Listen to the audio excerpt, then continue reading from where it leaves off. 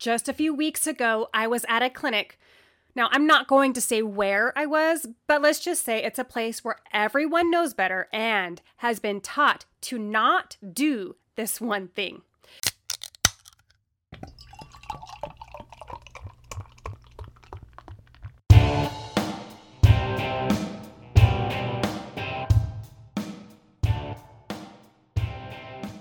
Hello, and welcome to this week's tasting flight of tips to keep you rooted in your daily practice.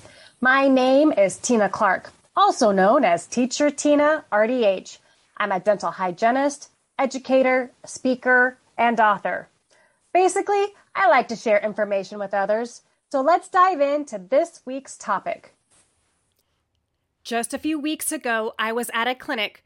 Now, I'm not going to say where I was, but let's just say it's a place where everyone knows better and has been taught to not do this one thing.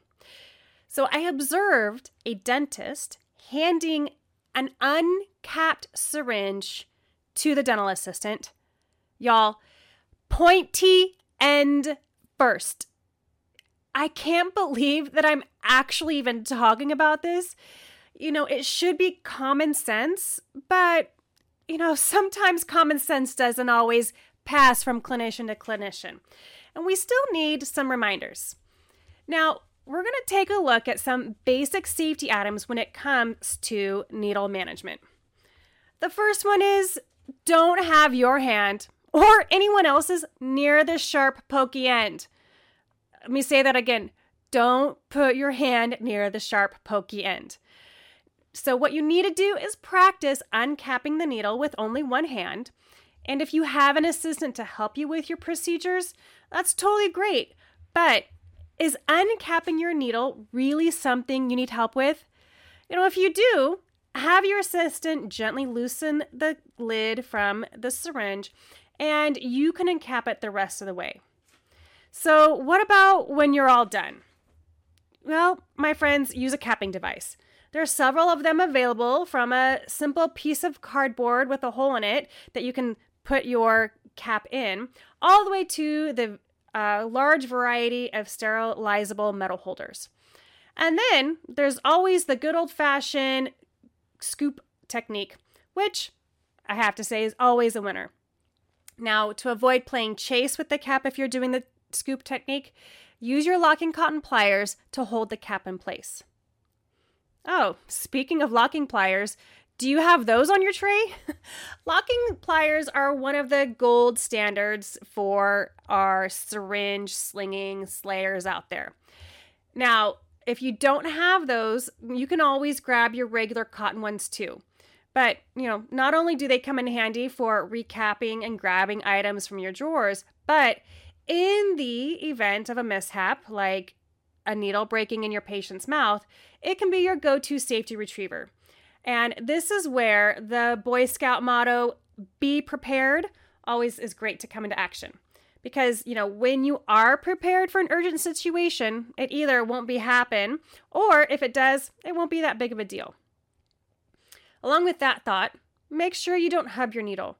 If your needle is hubbed all the way to the mucosa and the patient moves, causing the needle to break, the mucosa will spring right back over the needle, making it virtually disappear into that soft, spongy tissue. And then you have a new issue on your hands, right? A great way to avoid this from happening is using the correct needle length for the injection, and also make sure you have anywhere from 3 to 4 millimeters of needle showing from the hub. Safety during your injection is important too. Using retraction devices can help keep your fingers out of clear and present danger. However, if you're like me and you learned old school and you like to use finger retraction, make sure you create enough space between you and the injection site. A syringe stability is another key way to avoid an accidental needle stick as well.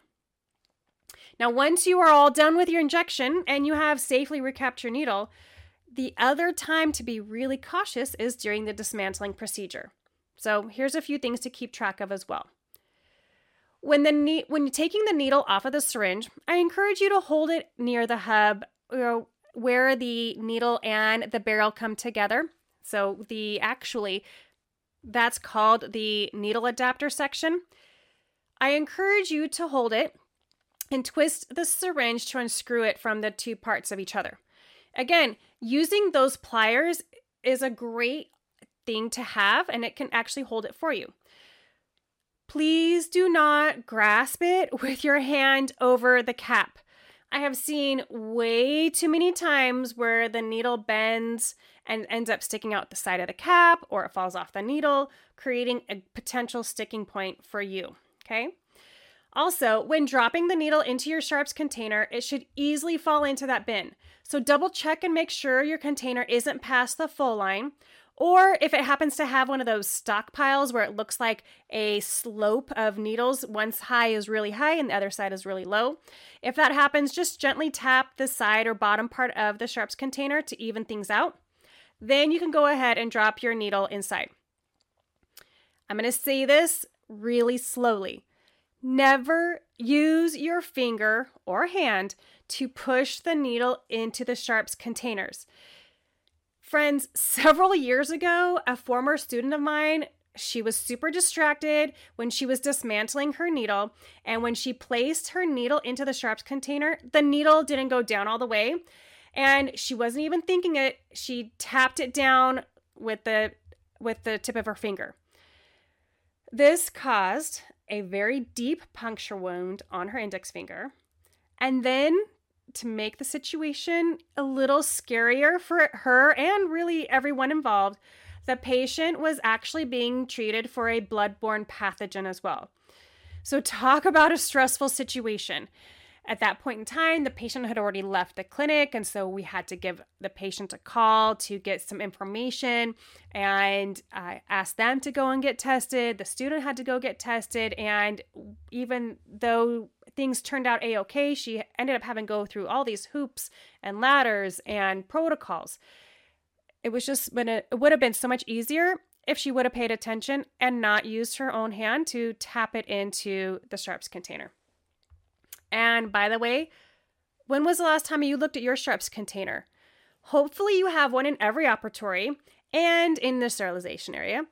So next time you're near one, double check to see how full it is. If it's full, close that lid and switch it out. If it is got the stockpile, see if you can level it out. All right. So this is a great task for one person in the office to oversee as well. Another thing to look at is if the container lid has its own plier/needle remover with it. There are a lot of them that have that kind of funky little top on there. So that really makes your sharps disposal easy. Remember, the needle and the glass anesthetic cartridge are what go inside the sharps container. Your rubber stopper, if that comes out, you can just put that in your regular trash. Same for any kind of the cardboard recycling recapping holders. Those can go into regular trash as well. Okay, friends, following these simple steps can keep you and your patient safe and your injections effective. Thanks for joining this week's Tasty Tip. Make sure you tune in next time for another round. In the meantime, I invite you to join me on Facebook and Instagram. You can find me by searching for Teacher Tina RDH. Or you can check out my website, www.teachertinardh.com. Thank you, Teacher Tina, for that great advice. And remember that your sharps container is full before it reaches that fill line, which is only 3/4 of the way. And don't be silly passing the needle to each other. Uncapped, especially needle first. So important. And I'm so glad that she is sharing these things that may seem like common sense, but sometimes we forget silly things, or we just get busy or not thinking. So keep thinking. This is super important. I wanted to thank Smile Makers for sponsoring the Dental Elements podcast. They are offering you guys 20% off of your orders.